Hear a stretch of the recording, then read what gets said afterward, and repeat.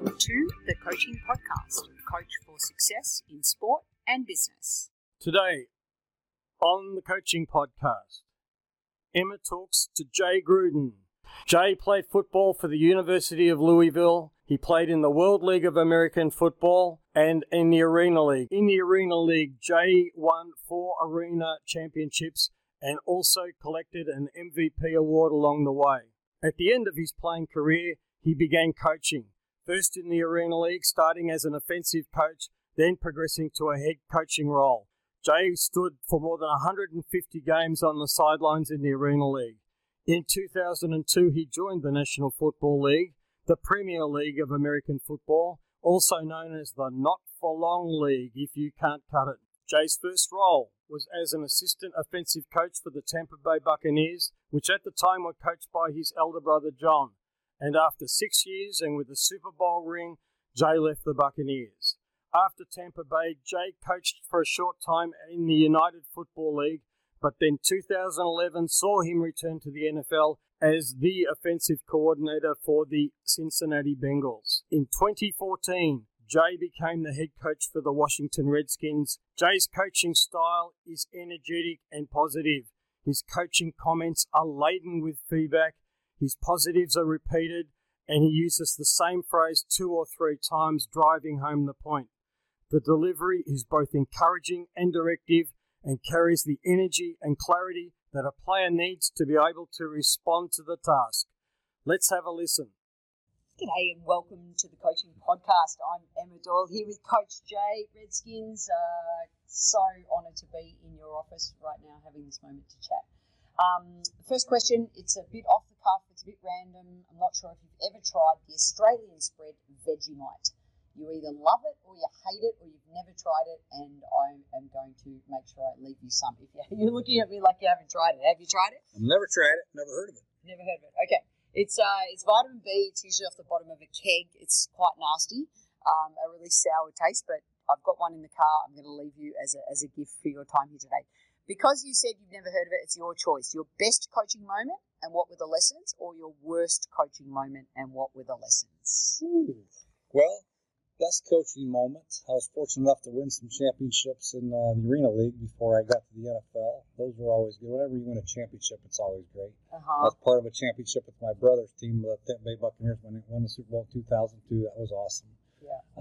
But really being a head coach here with the Washington Redskins, I've learned, and both from the good and the bad, about every experience. Every day you just continually get better. You learn from each player, each coach that you've had to work with you. So every day is just a great experience, in my opinion. I try to take what I've learned from each day, each game, each season, and make myself a better coach and better person. Beautiful. The next question is the sliding doors question. Could you share with us one sliding doors moment in your career that changed the trajectory of your career? Probably, yes. I was working for my brother with the Tampa Bay Buccaneers as an assistant, and I was also the head coach of the Orlando Predators in the Arena League. The Arena League folded, and my brother and myself got fired in the same year. So I'd say that sliding door slammed shut on me really quick. Yeah. And fortunately, a new league called the United Football League opened up, and the head coach, Jim Haslett, called me up and asked me if I wanted to be the coordinator, which happened to be in Orlando, where I was living, which I never expected. Went and worked for a couple of years, which led to me getting an offensive coordinator job at the Cincinnati Bengals. So you just never know what's going to happen. Just keep working and take the next opportunity and do your best you can. Love it, love it. In 1 to a maximum of 3 words, what do you think makes a great coach? Oh, man, there's a lot. I think you got to be able to listen to the people around you. You got to be able to motivate, and you got to be able to adjust. Listen, motivate, adjust. Yep. Fantastic. And finally, our last question is where we ask you to ask us a question. Do you always want to know more about? I like to know most about how people handle adversity, because everybody can handle success pretty easily. It's adversity. When teams don't do as well as expected, when players don't do as well as expected, how do you motivate them to continue to work hard, or even harder, obviously, that they have to do on a daily basis? Beautiful. We look forward to answering that, and thank you so much for your time. All right, thank you. Emma, where in the world are you? Well, would you believe, Damo, I'm actually back in Melbourne, but I believe we might have crossed over in the air. Is that true? Probably. Yeah, I've been thawing out. I'm back in Singapore now. Yeah, so pretty excited about talking about Coach Gruden today. I know. You know how much I love NFL. I do know. You know a lot about the sport, a lot more than me. So I was surprised to find myself in his office, actually. Well, how did that happen? Well, I was giving a presentation in Washington, D.C. to a bunch of adults, quite specialised clinics, and where I really have a list of all their challenges and then try and put a workshop together, almost like kind of freestyle coaching. It's a pretty cool little program. And one of those clients in the workshop was Sherry Gruden, of course, Jay's wife. And I was talking to her about a release strategy, how to get over a point really quickly when you miss a shot, or how do you take no more than 3 seconds to be a little bit, upset that you missed the shot, but then how do you get over it really quickly? And she loved that strategy. She went home that night, shared it with her husband, and the next thing you know, I said, I wonder what the chances would be of sharing and exchanging coaching ideas, and as well as interviewing him for the podcast. Yeah. So, of course, that's what happened, and I just love sharing and exchanging ideas with coaches, and feel very fortunate. Oh, wow.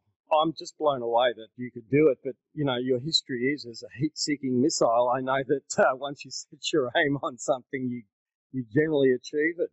What I liked about his comments in the podcast was the balance between some of the good things, the positive things, and then some of the way some things might be considered negatives, but he's been able to see them as significant. He saw his championships in the Arena League and the NFL as being important. But the thing that I really hooked onto was his learning through interaction. Yeah, very, very much. And about learning through people as well, and the relationships that you build. He spoke a lot about that and how that has really impacted the way that he goes about coaching the game. And the one thing, Damo, I could not get my head around, quite often when I'm coaching, it's a small team. I might have 8 people, or maybe it's a one-on-one situation. But literally when I was sitting in his office, you've got, and correct me if the language is off here, but, it had the whole wall of the defensive team, the whole wall of the offensive team, and then the special positions. Is that the right language? Special teams, yeah. Special teams.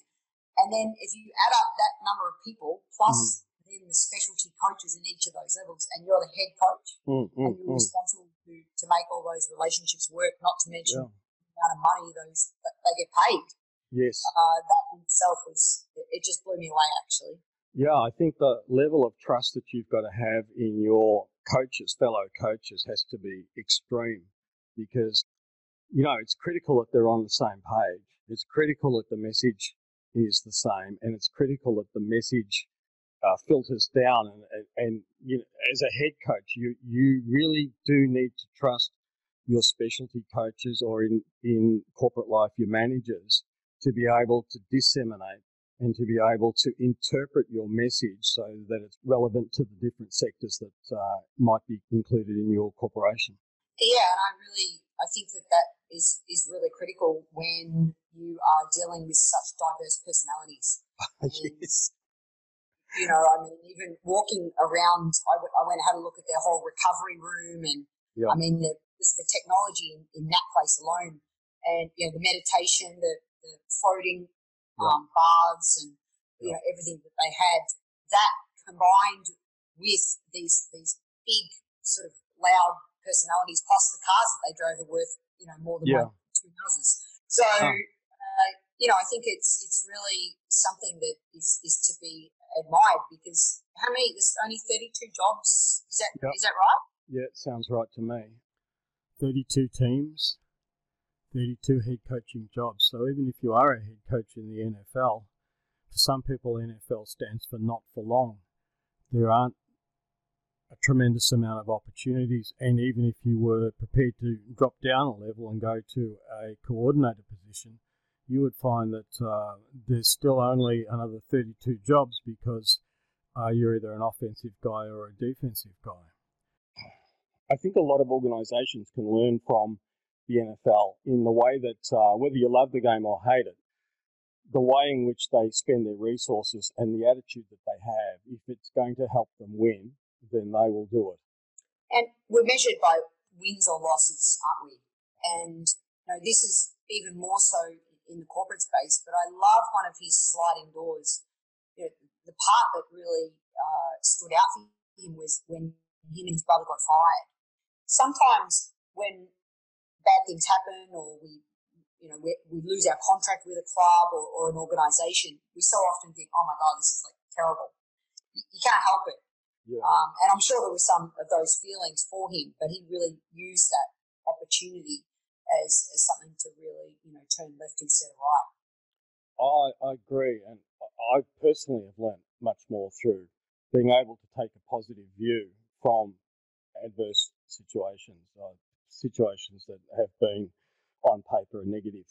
I think there's a genuineness that needs to sort of be embraced here, and that's the concept of spin, how people will try to spin a situation or attribute, it wasn't us, it was the umpire, it wasn't, or the equipment or whatever. But I think genuinely, if you can look at a situation and go, well, this is where I am now, I can either take a positive view of this or a negative view of this, and then, a negative view, I think most of us are human, and we will, in the short term, we'll be upset. When we can sit down and look at things, quite often we will find that it becomes the making of us.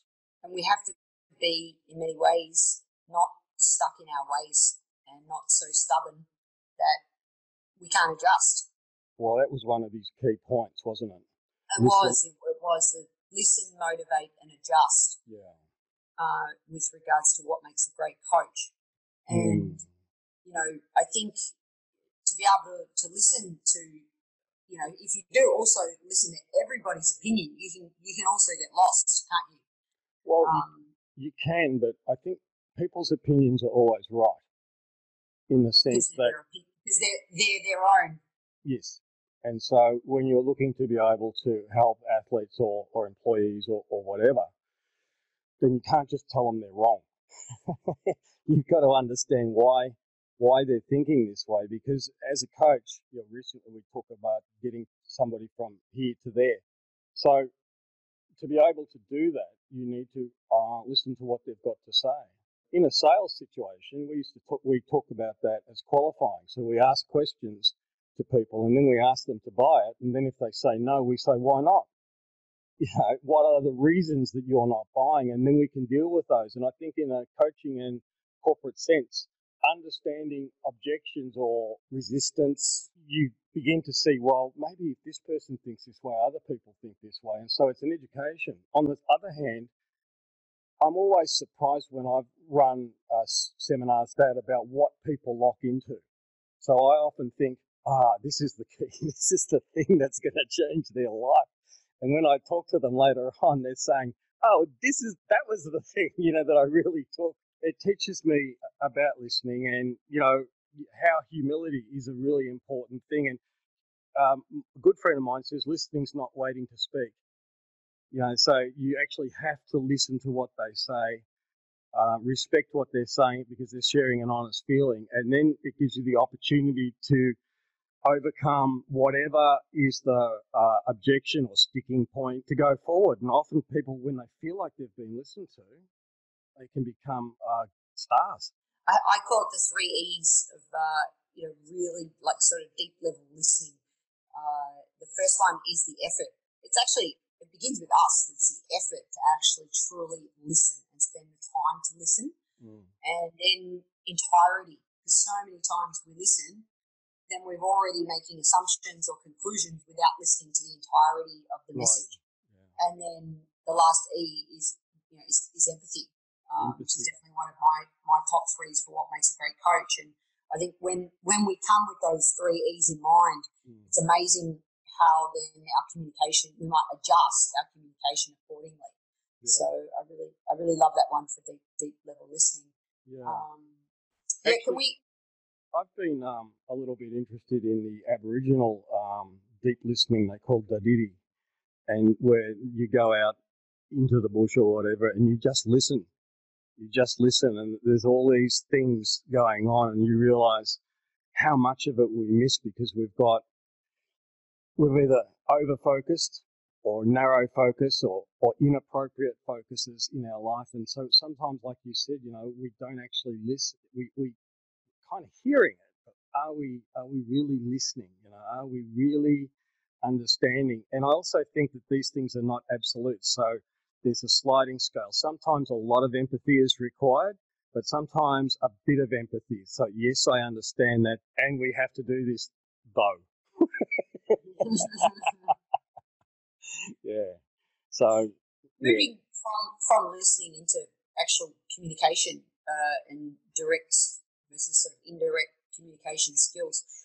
Thank you so much for sending through the YouTube clip on Mic'd Up with Coach Gruden. I really enjoyed, and I love that even from a tennis perspective. On the change of ends when the coach is mic'd up, and you can hear that message in the 90-second changeover. It absolutely fascinates me from a coach's perspective, because his second quality and what makes a great coach is motivate. And one thing I picked up on from just listening to him coaching is the number of times he says the same message 3 times. Yeah, it's a big thing. Like nice job. Like, hustle it up, hustle. Yeah, take it. Yeah, and it was really. I just wrote down a couple of his key, key statements, and that last one, you take it and don't blink. Yeah, and nice job, and pointing very specific with individuals, 91 or whatever the language he used with his players. But I'm really curious to know your perspective on that and the flow of practice and the correlation between the two. Could you share your thoughts on that? Well, I think every culture has its own environment, and part of that environment is the way we communicate. And if there's a time component to that culture, then we need to be very, very specific and very actionable, give actionable feedback. So in my case, I need to be able to give effective feedback in about a 10-second. What happens is athletes, especially when they're training, they get into a feeling of flow within their training. American football is quite hard because there's lots of stop-starts, and part of their skill is being able to turn on at the right time. But this upbeat, very specific, very direct type of coaching helps maintain. Yeah, helps maintain, and it's actionable. It's very clear. We're not talking about the philosophy of the spin on the ball or catch a ball when you're looking into the sun or something like that. You are giving actionable feedback because they are practicing their reps. So what happens is, in that type of situation, it's direct. He talks to the player either by name or number. And the number thing is a football thing. Hey, 91, you're blah, blah, blah. Even though he knows his name at the moment, he's 91. But the other thing is that when it's time to make a philosophy change, so in other words, when you need to expand, they bring everybody in. And, there's the classic take a knee. And so then people, they huddle, as the American football concept, and then the coach can give expanded information. But within the flow of the game, it's very important to give punchy, direct, and actionable feedback. And I'm really, grateful for the opportunity to listen to different coaches, because there's not one way to coach. No. And, so many times, I think even I can get caught up in asking questions, and I do have that philosophy within me, and often always try and do it at the flow of the pace of the learning or the objective of the session. But I think it is important also just to be reminded of just how impactful few words can be. And, I think that really comes through in his ability to motivate his players, as well as this beautiful sort of laughter that he bellows out. Yeah, well, nobody died, so, we've got opportunity to do it better. Let's do it better. And that's, I can't afford people when I'm coaching, I'm sure the same for you, I can't afford people to be carrying unhelpful emotions. So if you make a mistake, okay, clear your mind, see what you want to do it again. Okay? It's an opportunity to learn. It's an opportunity to improve. if the feedback's given where the athlete, I'm terrible, I'm this, I'm that, they've taken it at a sort of an emotional level. So what we need to be able to target, I often say that there's the little guy in your head, we've got to get rid of that guy and we've got to talk to the athlete.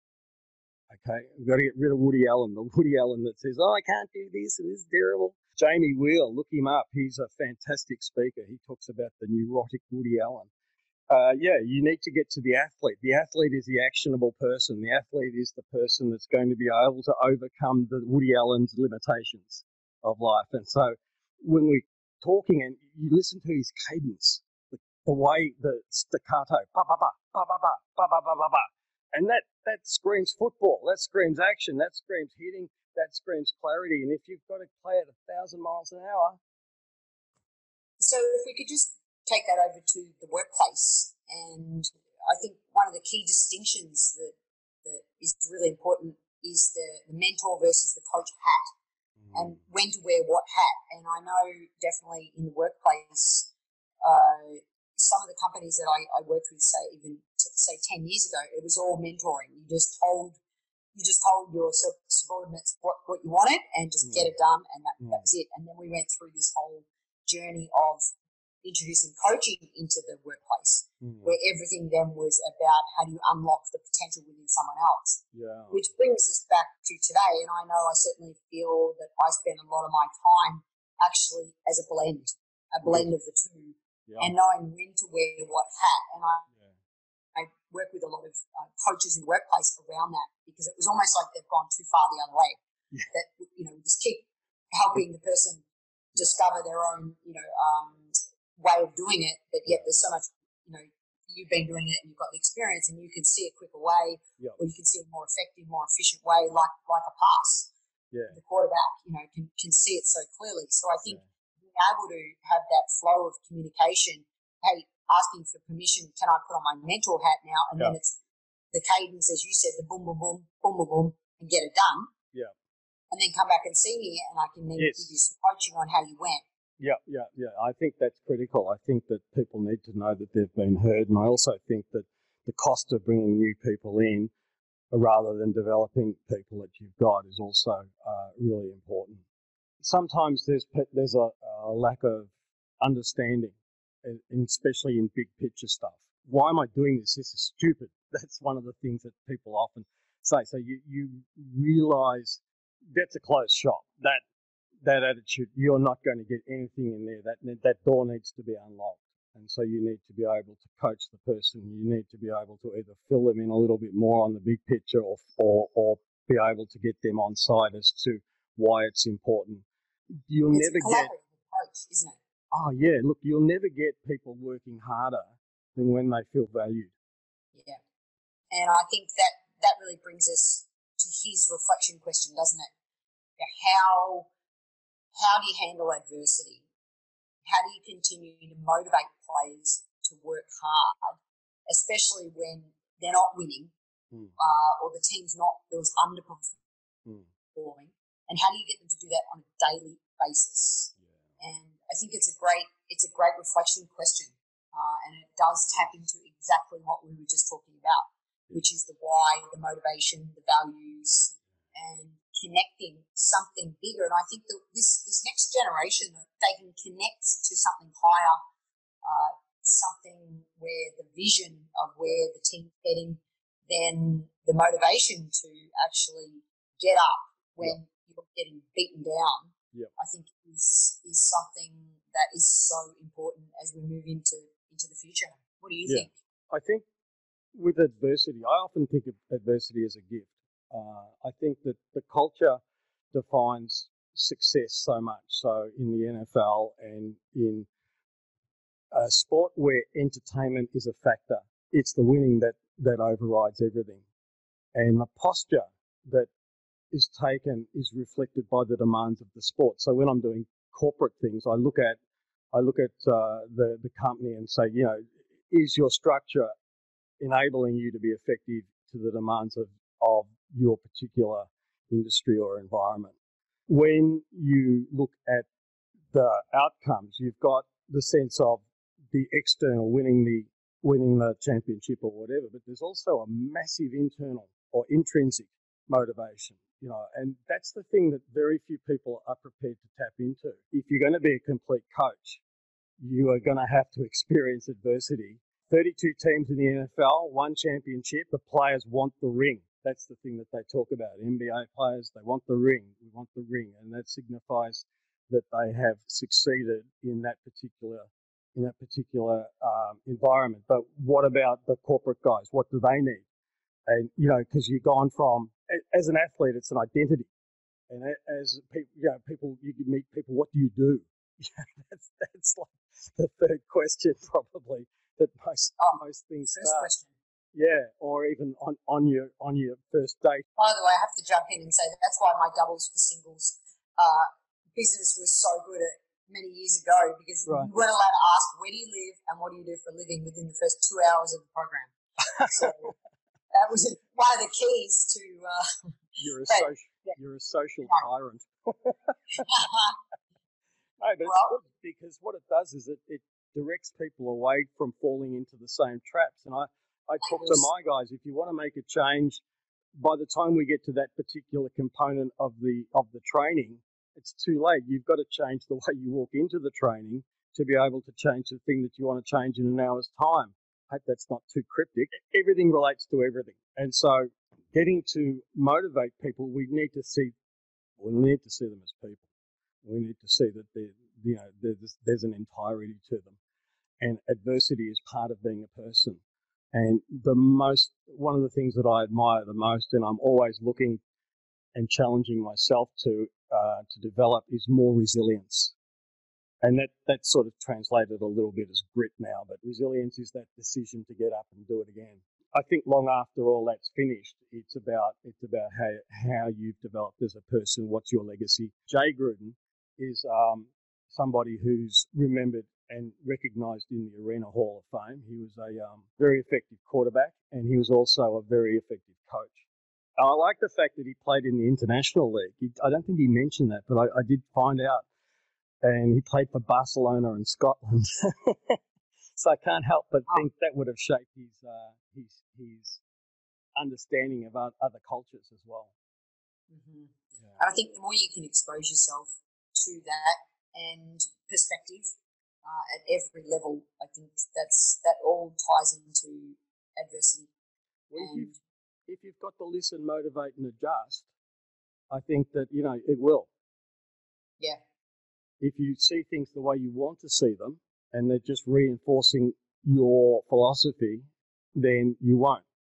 You'll tend to sort of, yes, and that's exactly what I expect. But you do have to come at things with an appetite to be able to learn and say, okay, this season hasn't gone well, or this situation hasn't gone well. What can I learn? Or I'm having trouble with this player. He's played well in the past. Why isn't she doing it now? What are the issues? And whether it's a technical issue, maybe, but it's quite often a personal issue that sort of you bring it onto the court. Yeah, I often find that the thing that's tripping me up in kendo when I'm sparring or fighting with people, not arguing but training. If I reflect and I look at what the problem is, then I realise that problem is often in my whole life. And so I'm able to sort of see it more clearly. That's another reason why I really started when I got out of tennis altogether and I studied everything to do with workplace coaching and emotional intelligence, etc. I really came up with the concept, the way we play the game reflects who we are. And, the sport of tennis really exposes your character. It does. When you're under pressure, and it's there often for the whole world to see, whether good, bad, or ugly. Yep. But that's what I love about it, because it's exposing in that moment how you handle adversity, and often we obviously wish we could turn back time, and we can't. So one of the through lines for this entire interview for me was so much the importance of relationships and people. And I think the more we can be masters of people and understanding their character, that's the first step to how we handle adversity. Yeah, right. I really enjoyed that interview, and what a great opportunity just to share coaching knowledge. And I had the pleasure of chatting with our guest coach today. He is one of my mentors, and he is my Yoda coach. His name is Damien Carmody-Stevens, and he's the former Australian national kendo coach, which is Japanese sword fighting, and he's still coaching today down in Tasmania, both in the dojo and in the business world. Thank you so much, everybody, for listening to the Coaching Podcast. My name's Emma Doyle, and I'm a global speaker and performance coach helping you unleash your potential. My website is emmadoyle.com.au. Thanks also to Simon Blair for this opportunity to bring you this fantastic episode. We hope you enjoyed it as much as we did talking about it.